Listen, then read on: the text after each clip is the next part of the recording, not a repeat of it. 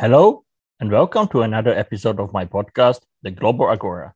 My name is Andrej Matišák, and I work as a deputy head of foreign desk in Slovak Daily Pravda, which, by the way, means truth, and it's not Russian Pravda. Professor Seth Kotlar is a historian at Willamette University in Oregon. So, as we talk about American politics, his answers contains many historical references. It only helps to better understand what's going on in the US. The midterm elections take place on November 8th, and President Joe Biden said that democracy will be on the ballot. Is this a bit of a political exaggeration, or is it really happening? And can American democracy properly function when millions believe in an alternate reality? Yes, we have been talking about the Republican Party and its voters. Listen to our conversation, also featuring Seth's cat, Audie.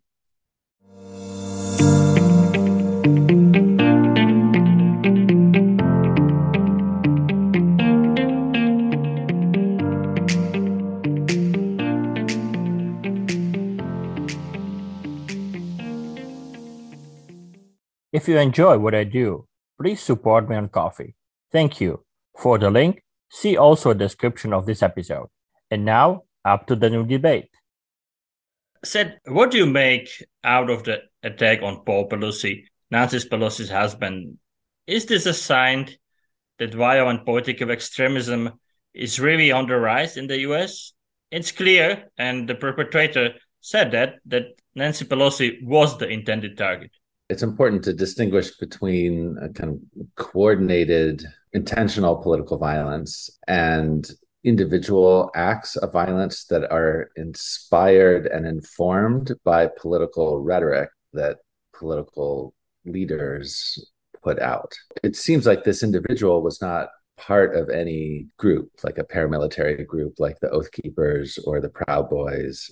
So there are many groups on the right allied with the Republican Party who are preparing to engage in political violence. Whether they will or not is another question. And so that is certainly a threat to a democratic society whenever there are people allied with one political party who are interested in using violence as a means of political change. But this event that happened with Paul Pelosi seems to be something more along the lines of what we might call stochastic terrorism, which is acts of violence and terror that carried out by an individual who's not part of any group necessarily, but who has been inspired to an act of dramatic political violence because they believe that the world is so unhinged, that everything is so completely broken, that there's no other way to bring about change in the world other than to engage in some kind of self-sacrificing act of violence.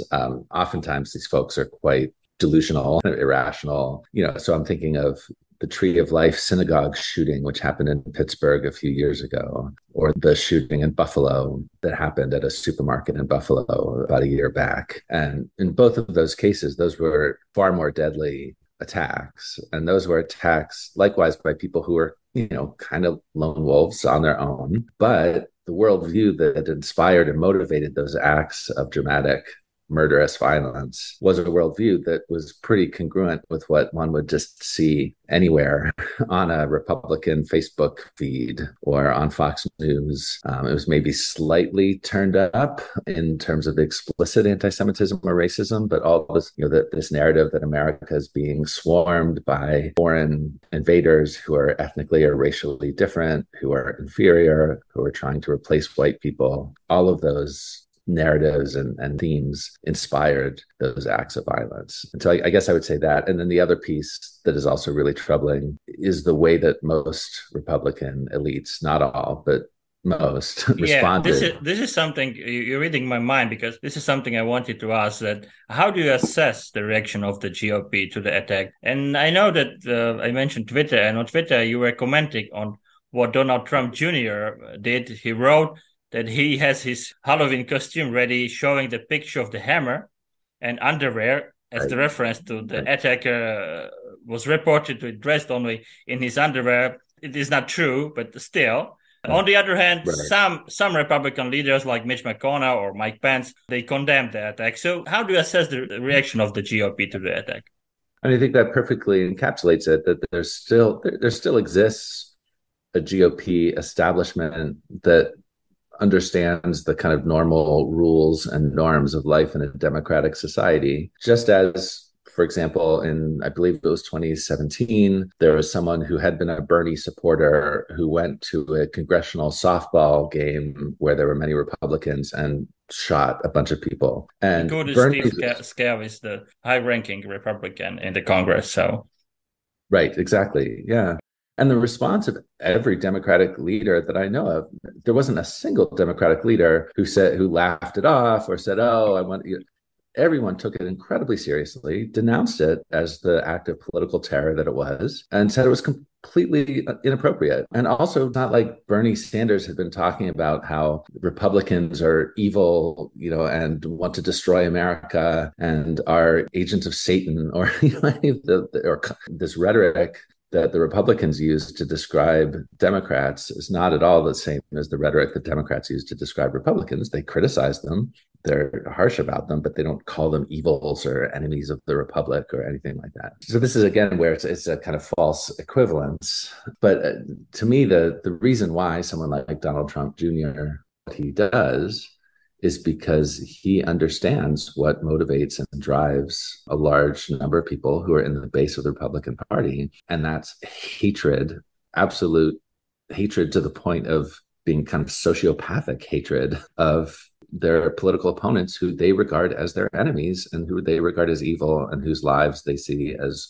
not as worthy and important as their own. Donald Trump Jr.'s response to this and the response of other, Marjorie Taylor Greene or the media figures who basically run the show now for the Republican Party, there's that sense that this is the engine that drives Republican political messaging, is just the desire for vengeance and violence against the people they perceive to be their enemies. And, the misogyny that's been around, that was part of the anti-Hillary Clinton thing, that was also part of the Nancy Pelosi hatred, the kind of homophobia that undergirds the hatred of San Francisco, which is another kind of submerged theme in all of this. The idea that somehow, San Francisco is a disordered place and so this kind of these acts that happen in San Francisco are understandable because supposedly there are gay people there. And therefore this proves that San Francisco is itself a place that is more prone to this kind of thing, and that somehow it's Nancy Pelosi's fault and other Democrats' fault. None of it is logical or makes much sense, but it does make sense in the kind of worldview of some of the people in the Republican base. And then there's the propagandistic elements of it, right? Where there's Occam's razor, which tells you that the simplest interpretation of a situation is most likely the most correct one, that Paul Pelosi probably did not want to be hit in the head with a hammer, and that the broken window in the house suggests that this wasn't a consensual, right? So all of the everything we know about it makes pretty clear this was just a home invasion where someone came to assassinate Nancy Pelosi and she wasn't there, and harmed her husband. Doesn't seem very complicated. This is very true. But the fact is that conspiracies regarding what happened to Paul Pelosi are already widespread. Rather than just seeing the story for what it seems to most obviously be, folks immediately just start circulating the wildest what if kind of evidence-free kind of supposed stories from media outlets that aren't actually media outlets, that are just propaganda mills. And it used to be the case that people in positions of cultural and political authority were a bit more careful about just making stuff up, especially making stuff up that would seem to normalize or justify acts of political violence. And my sense is that, certainly there are some people on the left who would do such a thing. Those people are not in positions of great authority and power in the Democratic Party, but the people who do seem to be in positions of great authority and power in the Republican Party have absolutely no hesitation circulating what they know to be false and fabricated stories, just in order to try to get control of and put confusion into the bloodstream of our political conversation. So they don't need people to actually believe that Paul Pelosi, that this was a gay love affair gone wrong. They don't need people actually to believe that. They just need them to question what seems to be the most obvious meaning of what's happening there. And they're very good at it. They're very successful at it because ultimately, there's a kind of nihilism that underlay a lot of the kind of Republican political culture, unfortunately. It's quite incredible that within 3 days of the Paul Pelosi attack, possibly millions in the world's foremost power have come to believe a completely different version of reality, despite the fact the attacker made his thought process and beliefs clear to all in his own words. This is the observation of Shayan Sardarizadeh, a BBC journalist who reports on disinformation and conspiracy theories. And he has also asked if the US democracy can properly function in such an environment. Can it? It's really hard. If you can create this alternate reality and get people to voluntarily vote on the basis of that alternate reality, and then impose that alternate reality through policy, especially voting and electoral policy, then that's the part that is the most terrifying to me, is that people who believe completely evidence-free conspiracy theories about the 2020 election are going to possibly be in charge of the elections in the states of Arizona, Michigan, and Pennsylvania, 3 of the key swing states in an election where there's maybe only 6 or 7 states. I think in Nevada as well. So in 4 out of the 7 major swing states in any election that really determine the outcome of a presidential election, it is possible that after next week, the people who will be in charge of running those elections believe that when an election happens, if a Republican wins, it was legitimate, and if a Democrat wins, it was stolen.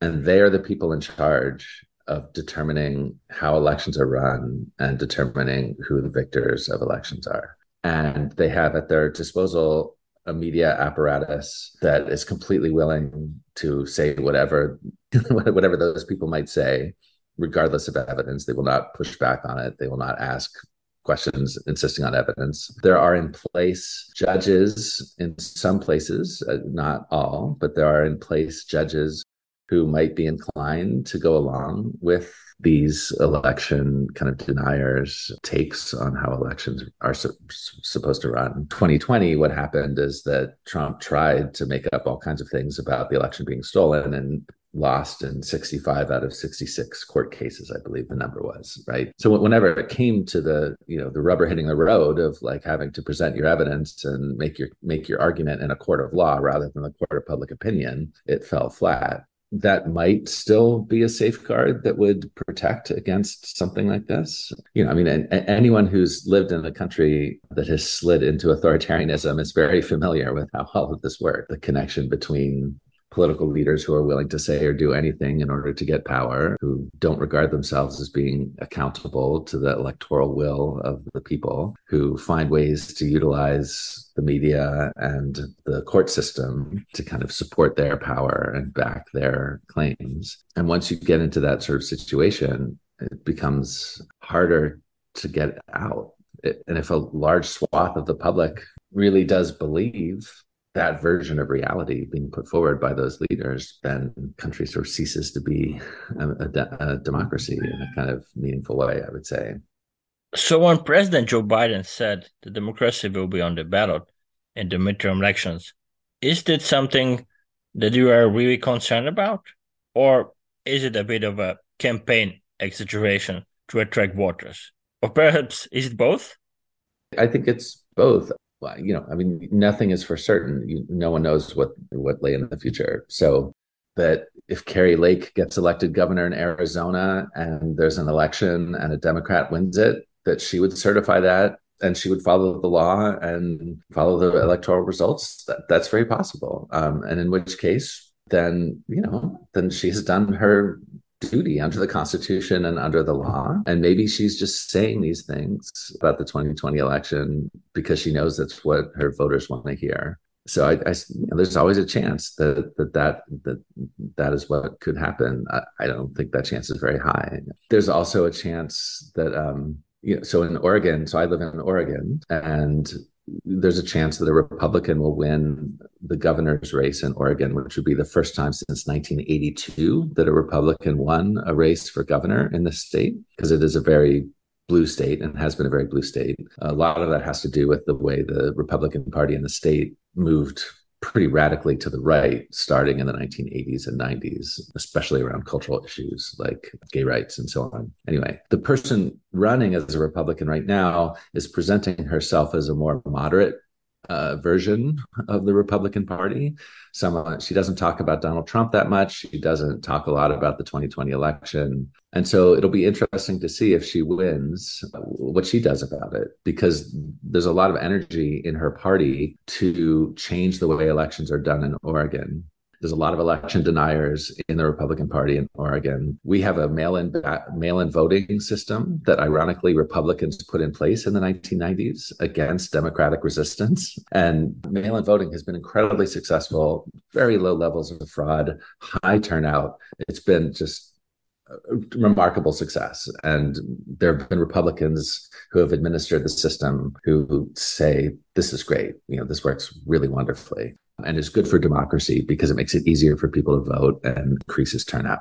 The Republican line on mail-in ballots today is that tremendous election fraud that benefits Democrats. And that's why a Republican hasn't been elected in the state, is because of the way we vote. Therefore, we need to stop doing the things that we do that encourage greater voter turnout and make it harder for people to vote in order to have a more true counting of the ballots, is the argument. There's no empirical evidence to support this. There doesn't need to be, because it's an article of faith. And basically, these are folks who think that the real Oregonians would vote for Republicans if they had a choice, but the elections continue to be stolen from them in Oregon, even though I think Joe Biden won by a margin of 56-40 in 2020. So a 14-point win, which is pretty significant. But there's significant numbers of Republican local activists who firmly believe that it was probably stolen from Donald Trump. Talking about democracy, if I may ask, this is something which is maybe a theoretical debate, but it's a bit fascinating for me, I have to say.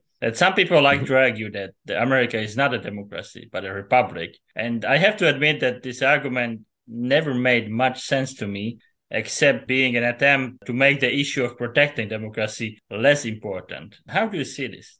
That meme has a very long history that goes back to the 1920s and 30s. It is the case that the American political system has a lot of counter-majoritarian checks built into it. So there's the Supreme Court that has the power to overrule legislation that is deemed to be in opposition to the Constitution. There's the Senate that is a very counter-majoritarian institution. Even within that counter-majoritarian institution of the Senate, there's then the filibuster, which makes it even more counter-majoritarian. Then there's the fact that a bill has to pass both the House and the Senate, and then it can go to the presidency, who then has the power to veto it. So, and this was, intentionally built into the system, for better or for worse, by the people who wrote the Constitution. So people take that part of our constitutional system and say, therefore, America is not a democracy. Yeah, because the democracy at the end is a majoritarian system. Majoritarian rule without any checks and balances. And that is not necessarily how any advocate of democracy defines what democracy is. Right? Absolutely. Right. So they create this kind of straw figure of just completely unchecked majoritarian democracy, where you just turn everything, it becomes a plebiscite. Like, let's just everybody vote on tax rates, and whoever gets 51% wins, right? Which is not how things run, or how anyone proposes that things would run in the United States. One argument I've heard people use, or a metaphor that people have used for this, is saying America's a republic, not a democracy, is a bit like saying that's not a dog, it's a collie. And in the late 18th century, the argument was that it was a question of how democratic America's Republican government should be.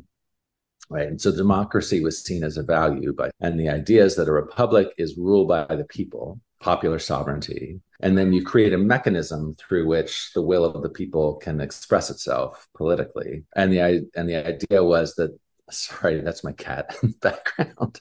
I don't know if you can hear him. A bit, yeah. I like cats. Sorry, he's in his morning mood. Not a Uh, problem. sorry, let me let him out. Let me see if Okay. he would be quiet. Okay, he's outside now. What's his name? Odie is his Oh, name. okay. He's very sweet, I'm s but in the morning, Yeah, my apologies to Audie that I'm oh, I'm that's fine. He likes to go I'm ruining his morning routine. out. Yeah. Okay, so therefore the idea was that America should aspire to have institutions that are as democratic as possible. These institutions that further rule by this abstraction that is the people. In the 1930s and 40s, a meme of America as a republic, not a democracy, was utilized in opposition to the New Deal, which was FDR's kind of expansion of the federal government in the name of furthering the interests of ordinary Americans over and against the interests of a kind of wealthy elite in the context of the Great Depression of the 1930s. And so the people who were opposed to this expansion of government power in the name of serving the interests of ordinary citizens were quite terrified that basically this was the beginnings of communism in America.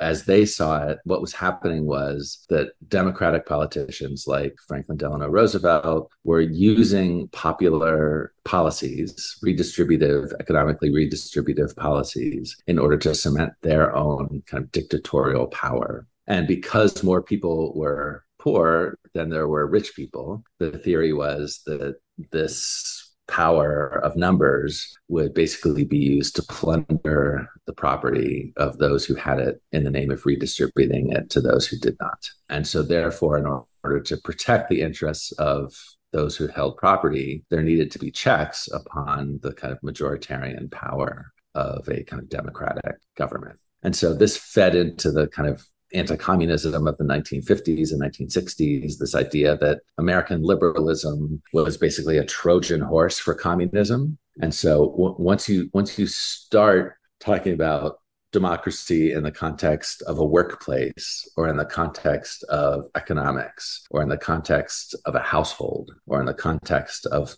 other kind of social settings, you immediately open the door to a kind of Marxist revolutionary takeover of everything we hold dear in America. And so therefore, defending counter-majoritarian republics, as they see it, is a way to protect what they perceive as American tradition and America's heritage of freedom. America as a republic, not a democracy, was a very common and favored phrase for the John Birch Society, which was a far-right conspiratorial organization that started in the late 1950s and then went into the 1960s. It's just become a very simplistic meme that people use, usually in the name of fighting against things like the civil rights movement and the kind of creation of greater racial equality in the US, fighting against the Equal Rights Amendment and the creation of greater sort of gender equality in the US. So they basically see these things as like, well, fine, like a lot of people might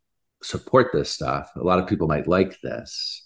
You might get a majority to agree with it, but that doesn't make it right. And that doesn't make it politically acceptable, because what is right for the country to do is not discerned by the majority will. What is right for the country to do is discerned in some other kind of mechanism through which the republic represents some truer, deeper, more kind of permanent vision of what is right and true and good. It's not a coincidence that a lot of the folks who think this way are also evangelical fundamentalists, or sort of fundamentalist Christians. Why it's not a coincidence? How do they perceive this? To their mind, the right to private property is something that is kind of supported by God.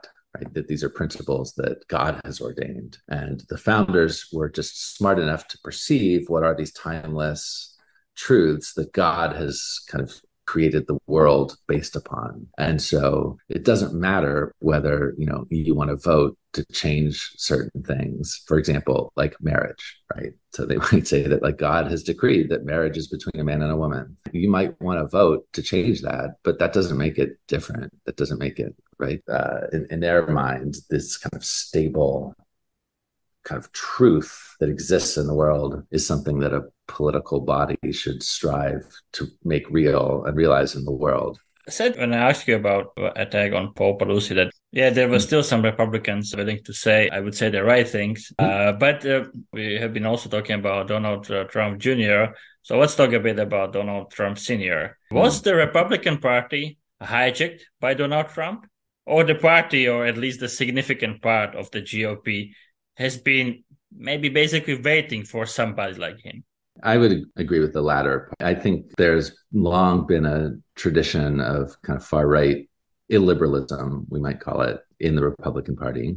Segments of the population that do not believe in multiracial democracy in a meaningful way, segments of the population who do not believe in religious pluralism. And those segments of the population weren't necessarily majorities. Again, I'm just talking about the last, say, 20 or 30 years. But the leadership class of the Republican Party bought into what we might call the kind of post-World War II consensus narrative about what America is. So that, if you look in the 80s, Ronald Reagan, who had ties to all sorts of far-right groups and was himself kind of a product of a very far-right political movement. But in his public statements, he was generally quite careful to make it clear that he believed that America was a nation of immigrants, that America is a nation committed to the idea of ethnic and racial pluralism, diversity, that America is a world in which there is a nation in which there are many different religions and no one religion can claim supremacy over any other. And, whether he fully bought into those ideals and actually lived them out is another question. But these were the kind of unquestioned assumptions that every political figure just voiced, even though they knew that large numbers of people who were voting for them did not agree and did not buy into those ideals. And what Donald Trump did, and so I often go back to this moment. There's a very sort of famous moment in the 2008 election with John McCain, where he was giving a talk to an audience, and a woman stood up and said, "I don't trust Barack Obama. He's a Muslim." And John McCain stopped her and he said, "Ma'am, that's not true. I disagree with him about many things, but he is a Christian. He is an American patriot. He loves this country. He cares about this country. And I have different ideas than he does about how to do that. But that's not true. That is not true what you're saying." And a lot of people held that up. And it was a moment of great, statesmanship. That was exactly the proper thing for him to be saying. This is also the guy that chose Sarah Palin as his vice president, who went around talking about, the pro-America parts of America, and that kind of thing.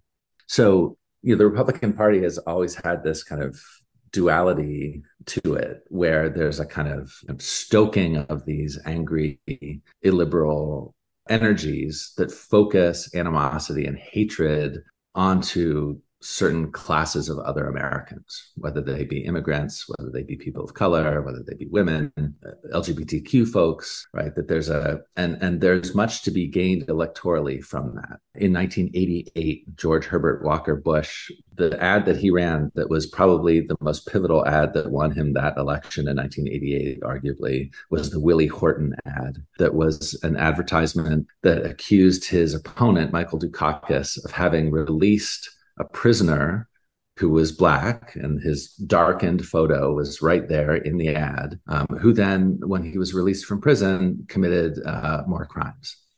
It was factually true. Michael Dukakis had nothing to do with the release of this person from prison. He was not involved.